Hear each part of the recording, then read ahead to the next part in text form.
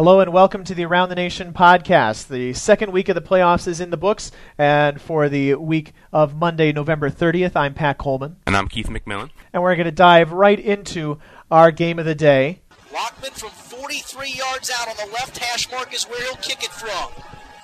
He has not made one over 40 this year. His longest is 38. This to win the game on the final play. Good snap, good hold. Kick is on the way. The kick is good.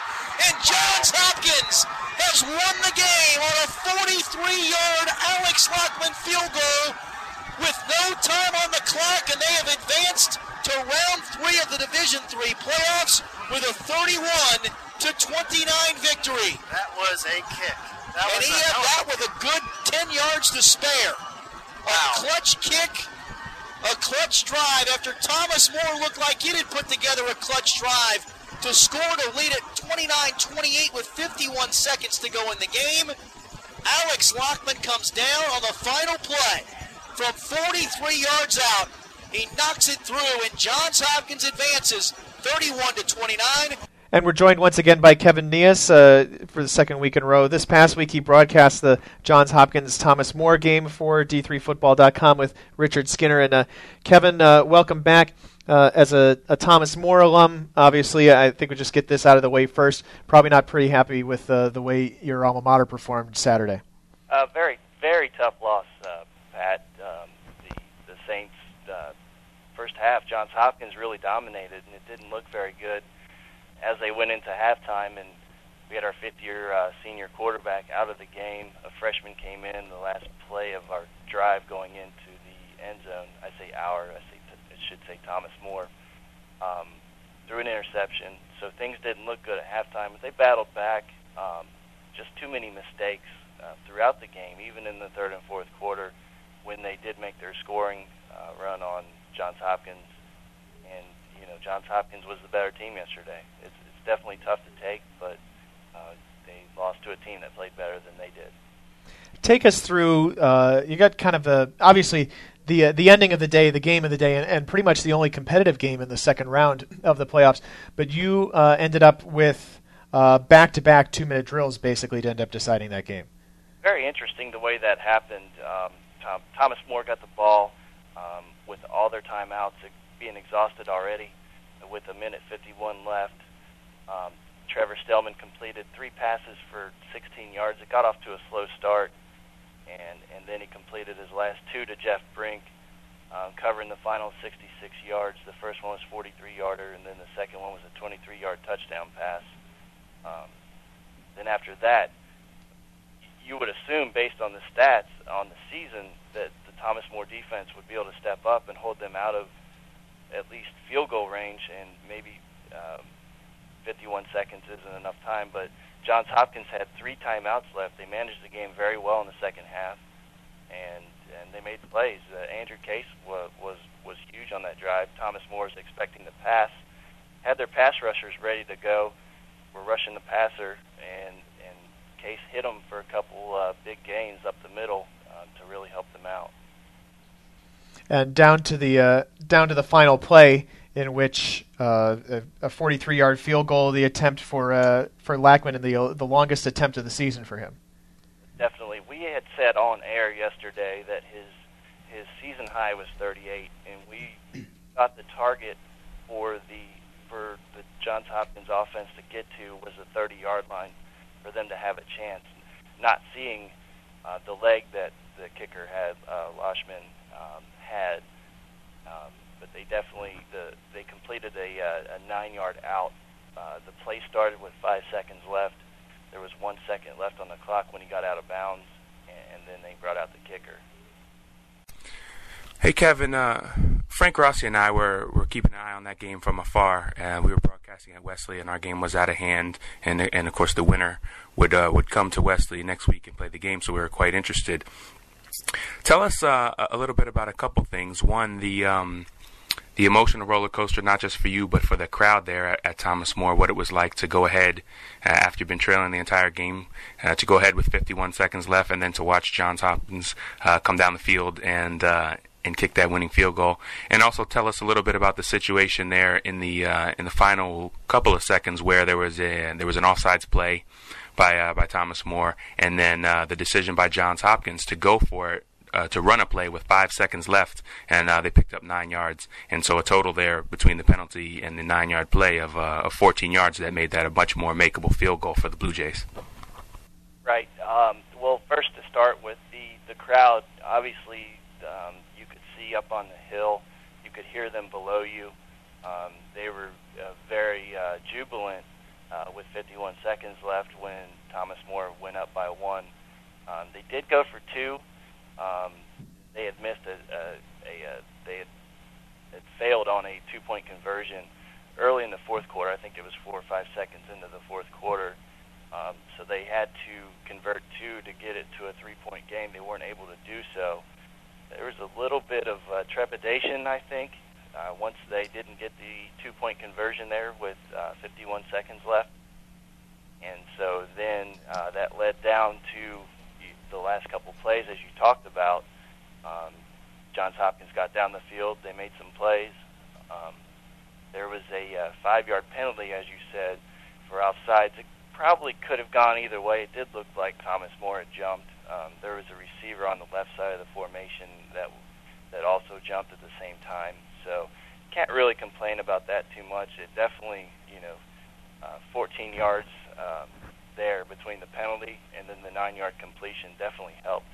But the kicker had a very, very strong leg, and he cleared the crossbar with 10, 12, maybe 15 yards to spare. So nothing really to argue with there. The play, the receiver just made a great play to get out of bounds. He knew where he was on the field, ran a great route. It was perfect for the defense that Thomas More had called. The cornerback was playing at about 12 yards, and so it was a perfect play call. Kevin, tell us about Johns Hopkins as a team. What should people be looking for as they go up against Wesley in the quarterfinals coming up this Saturday? Well, I think that when you look at Johns Hopkins, they are a very, very physical team. They don't get rattled very easily. They have a very good running back. He's 6'1", 225, which is big for this level. That he has some nimble feet. He made a lot of really good plays to get back to the line of scrimmage and get a little bit of positive yardage. Thomas More had him in the backfield a few times. And I was looking at it before the game. I was interested in his stats, and I think he had only lost like 7 or 10 yards on the year. So he's always falling forward, and with that nimble feet, he's a very good running back. Now, going to their passing game, one of their interceptions was thrown by their receiver. It was Dan Crowley, and from what I'm hearing up there and talking to the Johns Hopkins people, is they do that a little bit. They have some trick plays in there. The quarterback Tyler Porco isn't as accurate, or not Tyler Porco. He's the running quarterback that comes in. So they have a running quarterback that they use kind of a wildcat formation, and then they have Hewlett Tomlin, who is their starter. He's a sophomore from Tennessee. He's not as accurate as you'd like, and I think they probably need to tighten that up a little bit. A lot of his throws were high. There was definitely a few balls that could have been intercepted. He was intercepted 3 times yesterday. With Wesley coming into this game, they've intercepted 21 balls this year. I think they definitely need to protect the ball, but they're a very physical team, and if they get any kind of lead in the second half, they're going to pound on Wesley with Andrew Case, and they have the linemen on both sides of the ball to do that, to control the line of scrimmage. They were very impressive yesterday. Kevin, Wesley is going to, be strong and physical up front. The defensive line is one of the strengths of their team. How's Johns Hopkins likely to react to that, and how would maybe let's just say Wesley has one of the top 5 defensive lines in Division III. How would that compare to what they saw on Saturday? Well, what I saw out of Johns Hopkins on Saturday was a team that was very well coached, had very good technique. I don't think they'll be intimidated. Definitely. I believe Thomas More is a top 10 defense. Their defensive line isn't as big as Wesley's going to be, so it's a little bit different equation. Thomas More has a 200-pound nose tackle who is a speedy guy, But other than that, looking across the board, they're going to see more size. So, but I think with their attitude and with their coaching, the technique, that they could have some success in keeping those guys out of the backfield. They blocked very well, and if they give Tomlin some time, if he's able to throw accurately, there's a lot of ifs in there. But they're definitely a team that's physical, and they won't be intimidated by a bigger defensive line from Wesley. So, Kevin, what's it look like for Thomas More next year? I know, obviously, Stellman's a senior quarterback. What's the rest of the team looking like for 2010? Stellman's a senior quarterback. They're losing 8 seniors. 2 of the linebackers, Brendan Kors and Steinmetz. Steinmetz being a 2-time All-American. That loss will hurt. What they did this year was Matt Clark went over. He was the All-Pac linebacker. Matt Clark went over to the H-back position on offense. I would assume if they don't have anybody else to step up that he would come back over to the defensive side. They were very young on the defensive side of the ball. They played 4 freshmen at the end of the year. So that they're pretty young, but they lose a couple guys defensively in key positions. Their entire defensive line comes back, and their backups. Offensively, you lose Trevor Stellman, a 5th-year senior quarterback. Obviously, that's gonna hurt a little bit. But they have Robert Coos, who's a freshman from Newport Central Catholic, very athletic, 6'2", 210-pound freshman. So they'll need him to step up next year. And then also at running back, they lose Cordero Collier. He's a 4-year senior, was pretty much along with Stellman, was the heart and soul of the offense. But they do have a couple running backs they brought in as freshmen this year. Lyman Carter, a freshman from Akron-Hoban. He was All-State in high school his senior year up there. He got some playing time this year. Luis Perez, a freshman tailback from Cincinnati. He got a lot of playing time this year. And then also they'll still have Kendall Owens coming back for his junior year. More of a speedster type.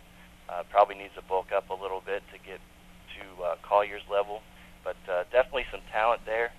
And they're really recruiting the Cincinnati area very well. All right, Kevin, thanks for your work this past 2 weeks, and we'll catch up with you again. Thanks for having me. Keith, it was, I think we mentioned it briefly, but this is the highlight of the day Saturday, in which basically had a couple games where we thought had some promise, and, just one game really in the grand scheme of things. Johns Hopkins beating Thomas More 31-29 that really lived up to the kind of playoff competition. Yeah, Pat, if you look at the round in its entirety, the 8 games, the average winning score was 41, a little over 41 points, and the average losing score was 13.3, about 13.4 actually. So the margin of victory is nearly 28 points in the second round. 4 teams held below 10 points. Nobody shut out, and only 2 teams actually reaching 21 points or higher, Thomas More being the only one, and the only game that was within 17 points in the second round was that Hopkins Thomas More game. The rest of them, some of them started out pretty competitively. I'm thinking of Illinois Wesleyan giving Whitewater a good run in the first half. Montclair State had 28-14 at Mount Union. You don't see teams put up a couple touchdowns early really very often against Mount Union, and that game turned out to be 62-14.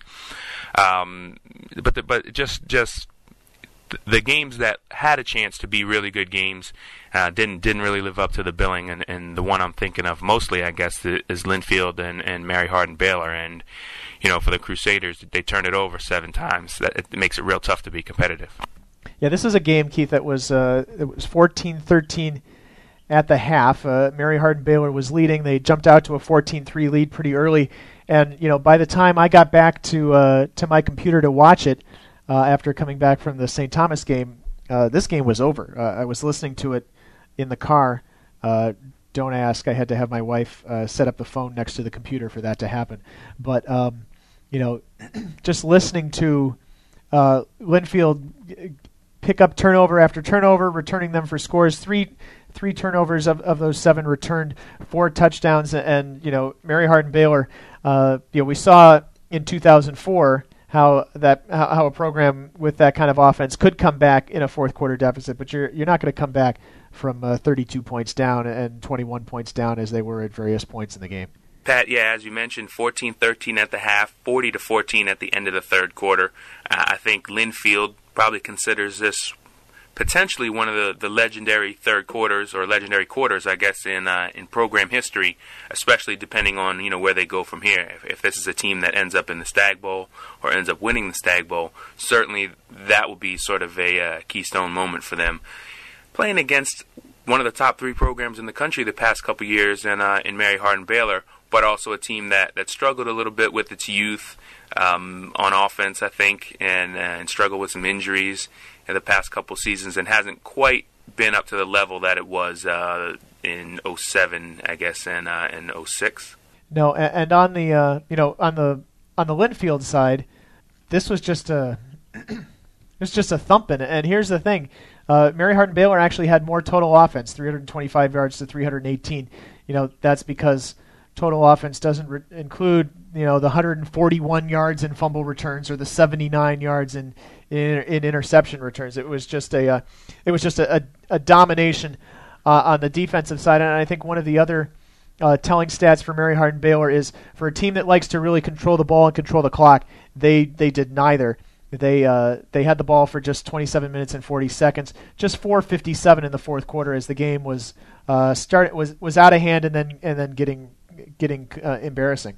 Yeah, and that's not how a proud program like that wants to end its season, but it happens in the playoffs to plenty of good programs. They just have a day where they don't have it, they don't put their best game up, they run into a team that's on a roll. You can characterize Saturday as probably a combination of some of those things for Mary Hardin-Baylor, and we were asked that question at Wesley, whether Wesley was just that good or whether Mississippi College was having a bad day, and obviously the 43-9 final certainly favored Wesley doing a lot of things right, and a lot of the people that have been watching Wesley over the course of several seasons said, hey, that was one of the best games they played, but also some of it was Mississippi College not playing that well. And I think if you look across the board at some of these second-round games, probably most of the margins of victory are going to be a case of those things where they ran into a team that played a really great game on Saturday, and then they didn't put their best game forward, and sometimes these games get out of hand quickly. I think turning the ball over is one of the big themes here too. Mary Hardin-Baylor turns it over 7 times. Coe took advantage of a bunch of St. John's turnovers in the first week of the playoffs, and then turned the ball over itself several times in the loss to St. Thomas. St. Thomas defeats Coe 34-7, and St. Thomas, on the other hand, is a team that hasn't turned the ball over once in the postseason. And here's what Coach Glenn Caruso had to say about that. This was a team that fed off of turnovers. Coe coming in, they were plus 22 on the year, which ranks them in the top 10, which is exceptional. And you can say whatever you want, opportunistic, but they're a very good team at getting the ball. And obviously, ball security is part of our game. If we don't turn the ball over, we win 92% of our games, and I like those odds. This was a great example of what can happen. For St. Thomas and now for Linfield, who face each other in McMinnville, Oregon on Saturday, December 5th, the 3 o'clock Eastern, noon Pacific time. That'll be an interesting challenge for St. Thomas.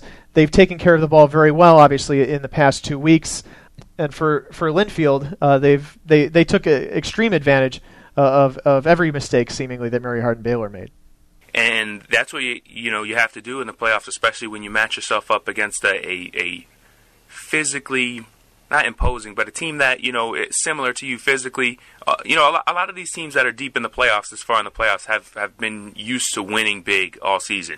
And when they get in trouble, they rely on they just have a better talent level, or they're a deeper team, or they have a bigger, stronger offensive line. There's something that they can go to and rely on to help them win these games against teams that aren't as talented. When you get at this point in the season, you really have to play a sharp game, because a lot of the teams you're lined up against physically match up with you well, and that was the case again with the game I saw yesterday on Saturday. Wesley and Mississippi College, if you were just line them up next to each other, you'd say physically for the most part, these guys match up pretty well. And the team that plays a sharper game is the team that that ends up pulling it out. And in Wesley's case, again, it was no interception thrown by Shane McSweeney. They were 7 of 8 on third down in the first half. They didn't punt until right before the third quarter started. And those are signs of a dominating game, but those are also signs of a clean game. And again, as we're just looking around the country for teams that didn't play well, Montclair State had 8 turnovers. Mary Hardin-Baylor 7 turnovers. You mentioned the turnovers against St. Thomas, and then you mentioned that St. Thomas hasn't turned it over the entire playoffs. Those are the things that make a difference when teams, match up well with each other physically. Keith, you subjected yourself to a second blowout on Saturday, already knowing the Mount Union Montclair State result even more than perhaps you and I knew it before the game took place. You watched it on tape delay on Saturday night. Mount Union defeating Montclair State 62-14. What was your take on the Purple Raiders? Well, it's interesting because it doesn't seem like Mount Union's most talented team, but as for what that means for everyone else, that this postseason doesn't mean they won't win a national championship. So it's a hard way to evaluate a team and a program. We've seen Mount Union, some really great teams over the past 10 years. When you go back to those teams with Chuck Moore and Dan Pugh, and then the whole Nate Kamick and Greg McKaylee, that whole run, and Pierre Garçon. This Mount Union team has one really, really special player, I think, in Cecil Shorts on offense, and they used him in the Wildcat formation against Montclair State to run for 3 touchdowns. They lost their big star running back, Scott Panchik, lost him early in the game to an injury, and actually tried to follow up with them, and they may be giving us the Belichick this week in terms of not being any more direct than they have to about Panchik's injury. Sounds like there's a chance he'll play next week. Looked like maybe an ankle or something like that during that game. And I think, defensively, one thing that you notice when you watch Mount Union after watching a Division III game previously the same day, Mount Union is so fast to the ball on defense. Their pursuit is great. They get off the line really quickly. Offensively, sort of the same thing. They're just very sharp, very crisp, and there's a difference. If you watch one team or one group of teams, and then you turn around and watch a Mount Union game, you should be able to notice the difference with the naked eye. They're just very sharp, very crisp. Physically, I don't know if it's their most imposing team. If I had to make a prediction, I would say they're beatable, even after that performance against Montclair State yesterday, where they totally turned it on in the second half after a 28-14 start. Final was 62-14. I would actually say they're beatable, but beatable Mount Union team is sort of almost an oxymoron. It's so close to never happening that it's hard for us to digest it. Right. The concept is not as much beatable, but beatable by whom? And I think that as usual, there's one team in the country that you can definitely say that about. I don't know if you could say that about Linfield. I don't know if you can say that about Wesley, but since you saw Wesley on Saturday, right before seeing Mount Union on tape, why don't you give us your kind of preliminary breakdown if those two teams were to advance to meet in the semifinals?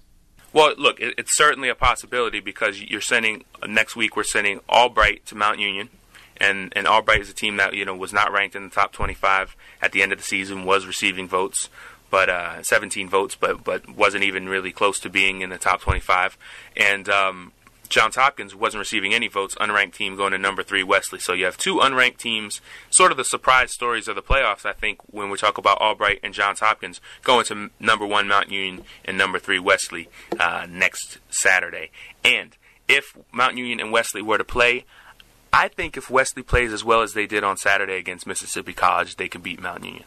And the reason I think that is this: that defensive line is going to be hard to match up with. And when you get further down the line in these postseasons, I think that's what sort of separates Mount Union and Whitewater from a lot of the teams that they play is their offensive line and their defensive lines. Teams don't have that kind of combination of size and speed, and really those guys are sharp technique-wise.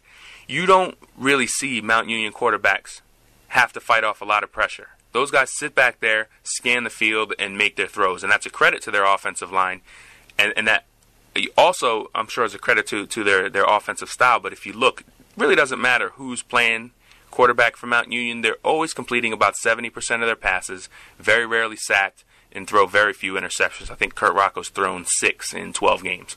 So, if they get in a situation where they're facing that defensive line from Wesley, which is really the strength of that Wesley team, Mike Ward, a big 300-pound defensive tackle in there, but a guy who's agile enough to leap up and bat down passes. Chris Mays, big 6'3", 235 defensive end coming off the corner. He's a lot of trouble. Carlos James, they bring in a wave of guys that don't even start that can sort of help wear down an offensive line over the course of a game. I think that's really the key, how Wesley's defensive line would match up potentially with Mount Union's offensive line. Could they get pressure on Kurt Rocco and make it tough for him? Keith, in almost every situation, Mount Union's opponent, let's be frank here, Mount Union's opponent is going to get outcoached. You know what I mean? Larry Karras is going to outcoach, and his staff are going to outcoach almost everybody in Division III.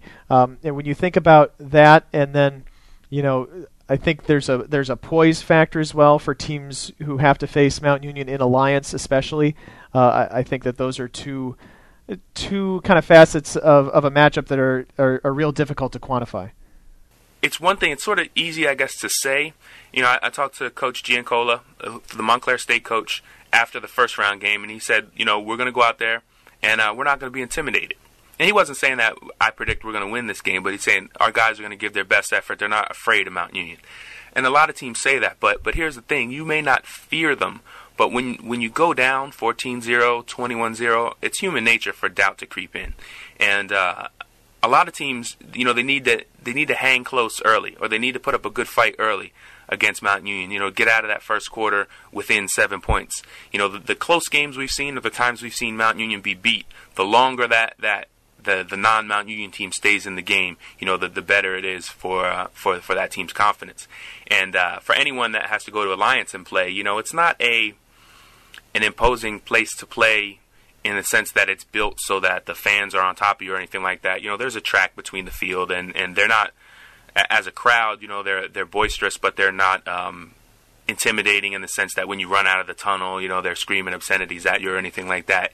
It's not really that sort of place to play. I think it's just the history of it and people getting there and knowing, that this team never loses. A lot of people don't get a chance to actually watch Mount Union, and so it's sort of built up in their head as this program where they recruit guys that are better and they're super in some way, and really they're sort of working with a lot of the same things that everyone else is working with, but they've done it so well over the course of so many years that 10 championships tends to recruit itself. Larry Karras has been in the program I think 24 years, so he knows Ohio well. He's recruiting, getting maybe as many as 200 kids in the program at the beginning of the year. That creates competition within the program. And then, as you mentioned, Pat, he's a great game plan coach, and he's a great in-game coach in the sense that, and I actually said this to Frank Rossi while we were coaching yesterday, while we were broadcasting yesterday, when we saw the 28-14 score, Montclair State, I said that the key in a Mount Union game is the third quarter, because Larry Karras and those guys, the way they make adjustments at halftime, if the game is any kind of close in the first half, they usually break it open in the third quarter, and that's what happened on Saturday to Montclair State. They just didn't have any response for what happened when Mount Union started to get going. Yeah, and just to kind of detail how that went down, the third quarter, Montclair State starts with the ball, 6 plays, interception. Next drive, 2 plays, interception. The next drive after that, still in the third quarter, fumble on the first snap from scrimmage.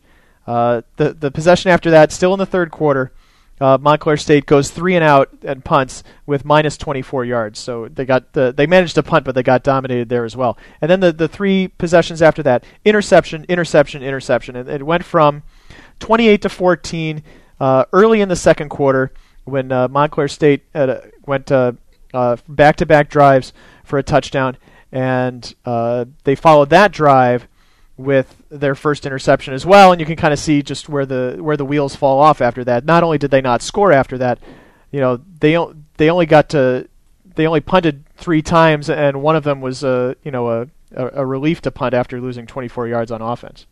And part of it was Montclair State.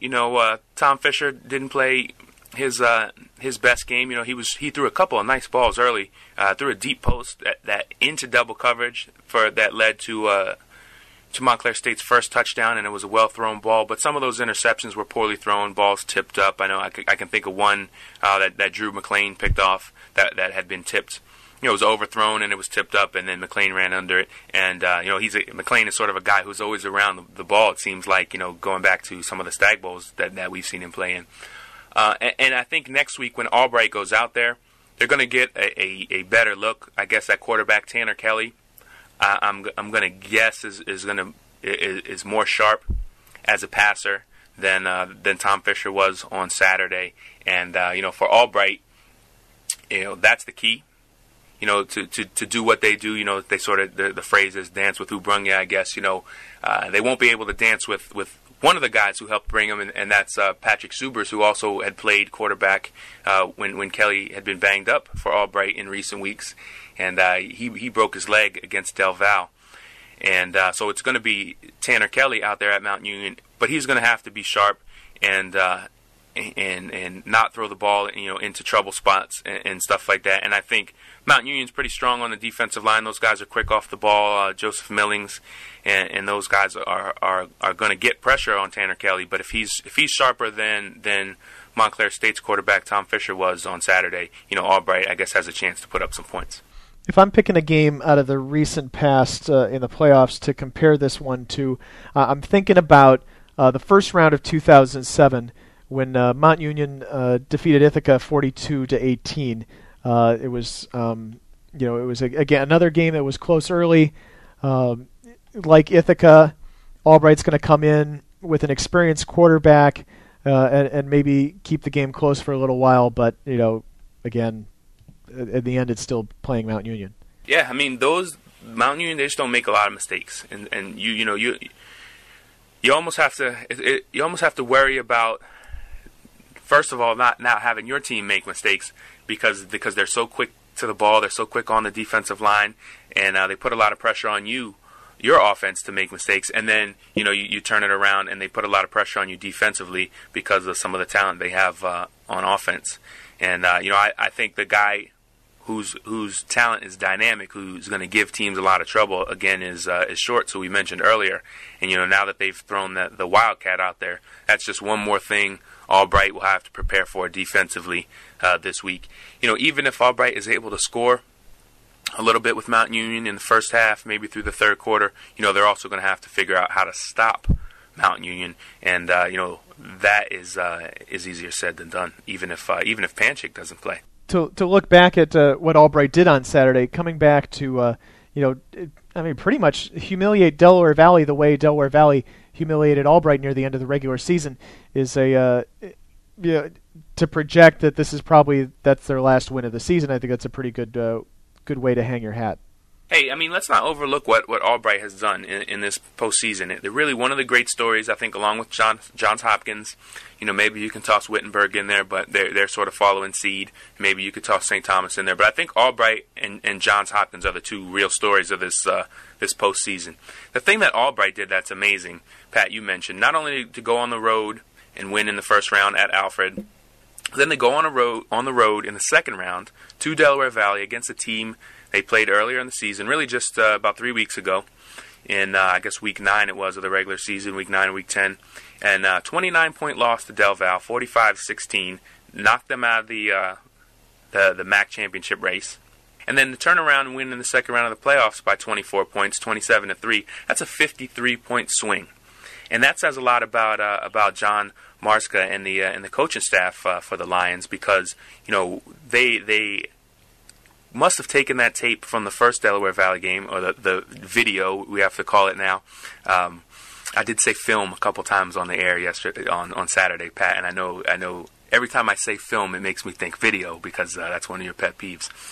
Albright, must have took a look at the video from the first Del Val game and gotten a lot out of it and changed their scheme up to the point where it was a much different game on Saturday. A 53-point swing, again, 29-point loss and a 24-point victory is very impressive. So don't let us, when we talk about the imposing task that lay ahead for Albright in going to Mount Union, don't confuse that with you and I not appreciating what they've done to date.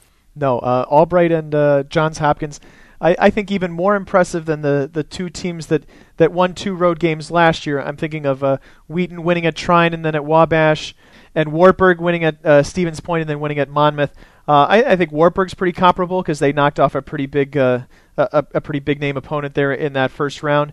But Johns Hopkins goes on the road, as you mentioned, without a vote, and knocks off 2 top 20 teams. And Albright, beats a team that they've lost to already this season. Beat Alfred on the road. Those are pretty impressive.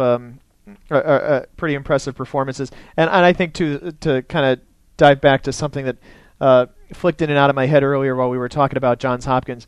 If we were kind of to rank Johns Hopkins now, without looking at the rest of my ballot, I'd probably be finding a spot for them somewhere in the 16 or 15 range.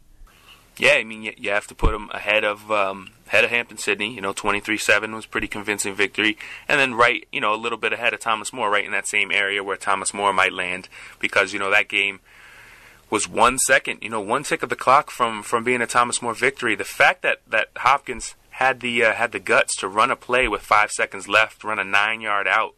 I think, to me, I always get nervous around 6 seconds. That's the last point where you can run a play confidently, that you'll be able to get the play off and either get out of bounds or get a timeout. And I do believe Hopkins had 1 timeout left at that point, so they could have run a play anywhere on the field. But yeah, 5 seconds is really, that's nerve-wracking. And the fact that they ran it, completed it, and then kicked the field goal to win, totally managed the second half and the last 51 seconds of that game perfectly.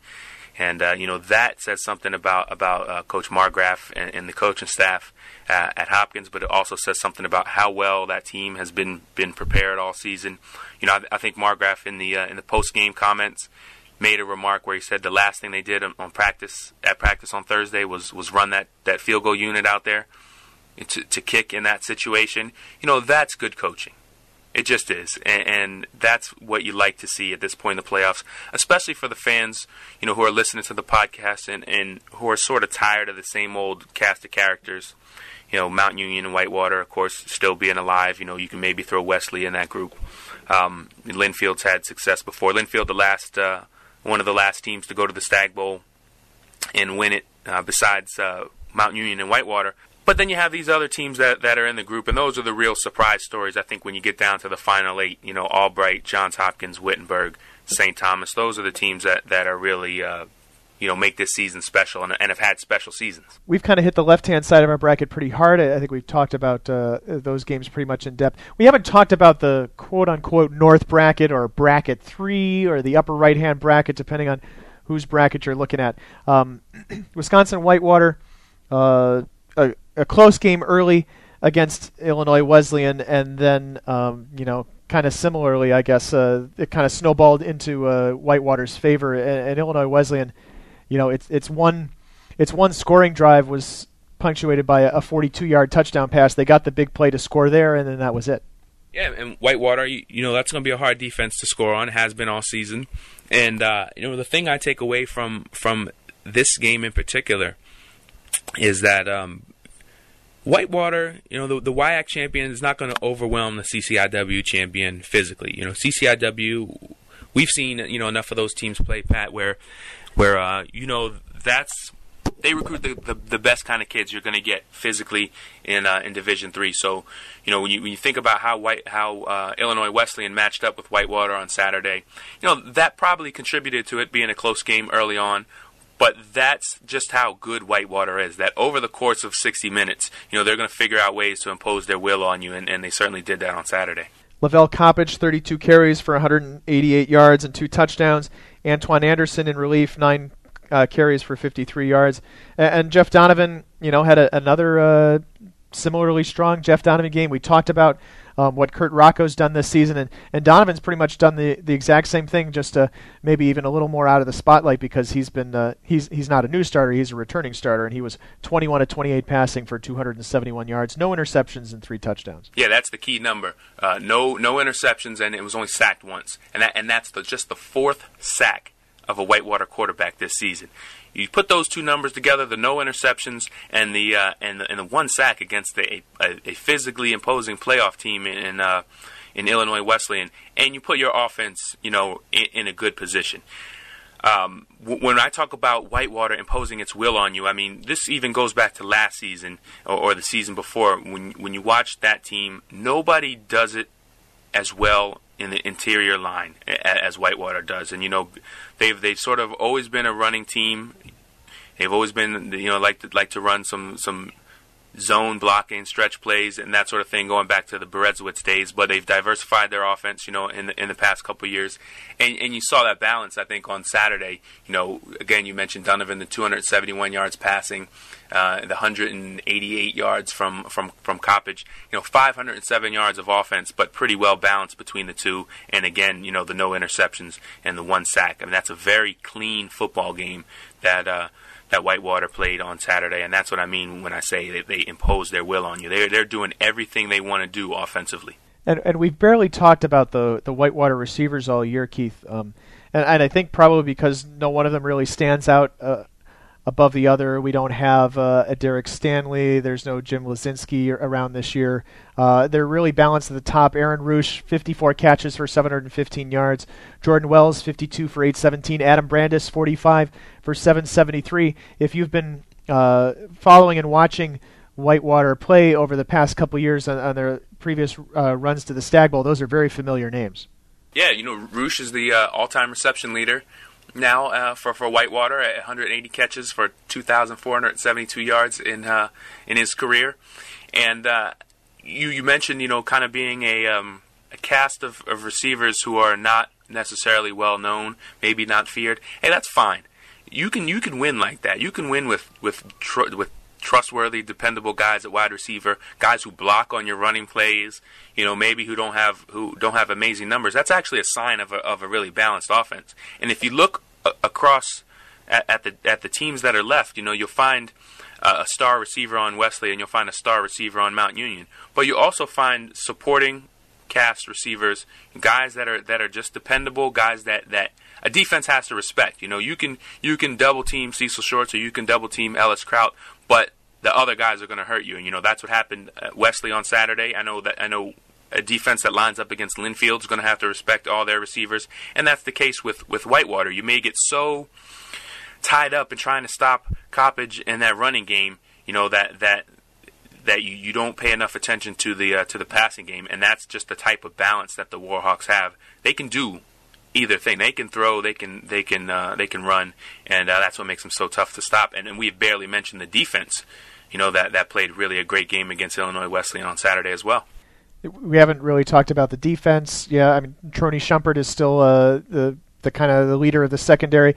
Kyle Supanowski's kind of taken on the I don't want to say the starring role, but the lion's share of the work at the linebacker position. It's again a group that only graduated, basically one starter off of last year's team. These are guys that are experienced as well. There's one other thing about Whitewater, which I like for them above a lot of the other teams in Division III.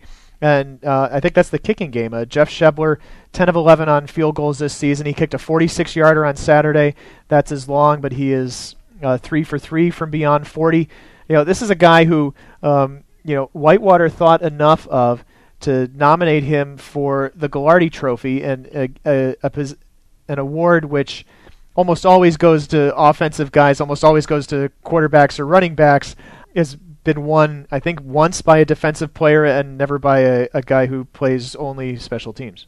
Yeah, and if ever there's a year where a kicker could win it, this is it, because and I feel the same way about offensive line. I think Westermeyer from Augustana is another guy who's been nominated, but it's a cast of characters where none of those guys have gone very deep in the playoffs. I think Shebler and Mount Union's Judd Lutz are the only two of the 10 Ghilardi finalists still playing. Adam Schaefer, the Mississippi College quarterback, probably had a good chance at winning the trophy, but held 175 yards passing. on Saturday against Wesley. Not a real great performance. They got dominated. Dan Whalen and Alex Tanney, a couple of the other quarterbacks with big numbers and been having nice careers. Those guys got knocked out in the first round of the playoffs. So yeah, you look at Shebler as maybe a candidate for winning the Gagliardi Trophy, which would be saying something. About the way, like you said, Whitewater respects this guy to put a kicker up. For the most coveted trophy in Division III, that certainly says a lot about him. And I think, at least next Saturday, possibly longer, Shebler's going to be a player to watch for Whitewater, because remember, he's a guy who missed a couple of crucial kicks in last season's Stag Bowl and has to be motivated to get back there and deliver in the clutch. The other game in the North bracket is Trine against Wittenberg. We mentioned, of course, obviously, Wittenberg advanced. They beat Trine 34-17. 17 points is kind of a lot for Wittenberg to give up based on how they've performed this year. But Trine put up 51 the week before against Case Western Reserve and was held to 17 this week. And Wittenberg's offense, really kind of shown on Saturday as well. 20 points in the second quarter en route to the 34 on the day. Well, you talk about Wittenberg's defense giving up 17 points, but they only gave up 7 in the first half, and that's when Wittenberg built that 27-7 lead and enabled them to be a lot more comfortable in the second half in terms of the plays they called and the way they managed that game. Wittenberg now has a big challenge, with that defense. As much as we've raved about that defense, pretty much, going back to the maybe third or fourth podcast of the season, Pat, when we were talking about what was it, for real or not for real? I forget the phrase that we used at the time, but we said Wittenberg, they're putting up these numbers against not so great teams, but you don't see them allowing anybody to have any success offensively. We've raved really about that defense, and you're right, the offense stood out against Trine on Saturday in helping to build up that lead. But now that you get to take that great defense and put them up against Whitewater this coming Saturday, and that could be really a matchup to watch and could be a fun one. Trine 3 and out on 3 of its first 4 possessions. Actually, really 4 of its first 5 possessions, not counting the one which was just one play before the half. They converted just 2 of 11 third downs. They barely had the football. They had it for 21-12, whereas Wittenberg scored 34 on Trine, similar to the way Case scored 38 on them the week before. 12 of 18 on third down, dominated the time of possession. They had the ball for, I'm going to do this in my head now, it's 20 minutes and 44 seconds in the first half. Trine barely, you can't score if you don't have the ball in most cases. Yeah, and you put those 20 minutes in the first half and almost 20 minutes in the second half, total of 38-48 on the game. And so controlled the ball, did what they sort of imposed their will on Trine. And you wonder, when you look ahead to that game next week, is Wittenberg going to want to do that against Whitewater, and are they going to be able to do that to control the ball, keep the Whitewater offense off the field? It's certainly a question worth asking as we take a look at that matchup coming up this week. The numbers, besides that time of possession number, though, I don't think they're that amazing. And it wasn't like they completely walked over Trine. I guess, they outgained them 468 to 250, which is pretty convincing. But Trine rushed for 3.5 yards per carry. They were decent, I think, in some of these other situations. And, Trine didn't turn the ball over and sort of give the game away. I mean, Wittenberg, they earned it the hard way, but I don't know how that stacks up necessarily next week. Yeah, I mean, I look at Wittenberg, I look at them being efficient, 16 of 22 passing, just the one interception, that was the only turnover on the day for the Tigers. Obviously against any top team, protecting and taking care of the football is important. I don't think we need to say that again. You and I have said it 3 times already this podcast, and St. Thomas coach Glenn Caruso said it once, so I think we've got that covered. But, those are the kind of things that you need to do getting to this point of the season and going up against a Whitewater, or if you're Albrighton going up against Mount Union, or even if you're Johns Hopkins going up against the top dog in Wesley, and St. Thomas going up against Linfield. That pretty much covers it. Yeah, you're right. Those are the 4 games. And St. Thomas, Linfield, even if you're just judging by our last top 25 poll, that's the only game. St. Thomas was ranked 10th, Linfield 5th. That's the only game with 2 top 10 teams left in it. Wittenberg was 12, Whitewater's 2, and we talked about the 2 teams in the east and south being unranked, going to number 1 and number 3. The matchups next week, I think, definitely some clear favorites. St. Thomas obviously wouldn't be a favorite because they have to make that trip from Minnesota all the way out to Oregon. But that's maybe the game of the week. It'll be interesting to see, I guess, if Wittenberg can hang in there against Whitewater, and I think the other two, it would be certainly a shock to see Hopkins win at Wesley and Albright win at Mount Union. For St. Thomas, the interesting thing this week was Greg Morse back at quarterback, and Morse, got benched after the St. John's game, and he just in that game he looked rattled, and he looked rattled early. He was missing wide open passes. He was hitting guys but not hitting them in stride, so he was turning swing passes that could have been 7 or 8 yard gains, turning them into 1 yard gains or a couple yard losses, that sort of thing. On Saturday, he looked great. He was very efficient with the football. He was hitting his targets. He was 11 of 16 passing for 196 yards, no interceptions. He's and when you got a guy like Ben Wortman in the backfield who can put up 236 yards on 34 carries, and then on the other side you have a defense that's going to provide 8 sacks, 3 interceptions, and 6 takeaways. You end up not having to put a whole lot of pressure on your quarterback, and for a guy who's a sophomore and just got his way back into the starting lineup because Dakota Tracy was hurt, that's a pretty good luxury to have. And the more I think about that game at Linfield on Saturday coming up here, it's good preparation. I think that Linfield had in playing Mary Hardin Baylor, just a team that's tough physically, a team that can run the ball. It will give them sort of a good look for St. Thomas here. And I think by the same token, St. Thomas has by playing St. John's during the season and playing Monmouth in the first round, they've gotten a couple looks at a team that probably should be physically similar to Linfield, and then that's St. John's, and then in Monmouth, a team that maybe will spread the field and throw the ball like Linfield has. So I think both of these teams are well tested and well prepared for each other here in the quarterfinal round. Keith and I, along with Ryan Tips, will do our triple take predictions once again this week. You can find them on the Daily Dose on Friday. Stay tuned throughout the rest of the week for more playoff features as we get you ready for the national quarterfinals. He's Keith McMillan, and I'm Pat Coleman, and that's the Around the Nation podcast for Week 13.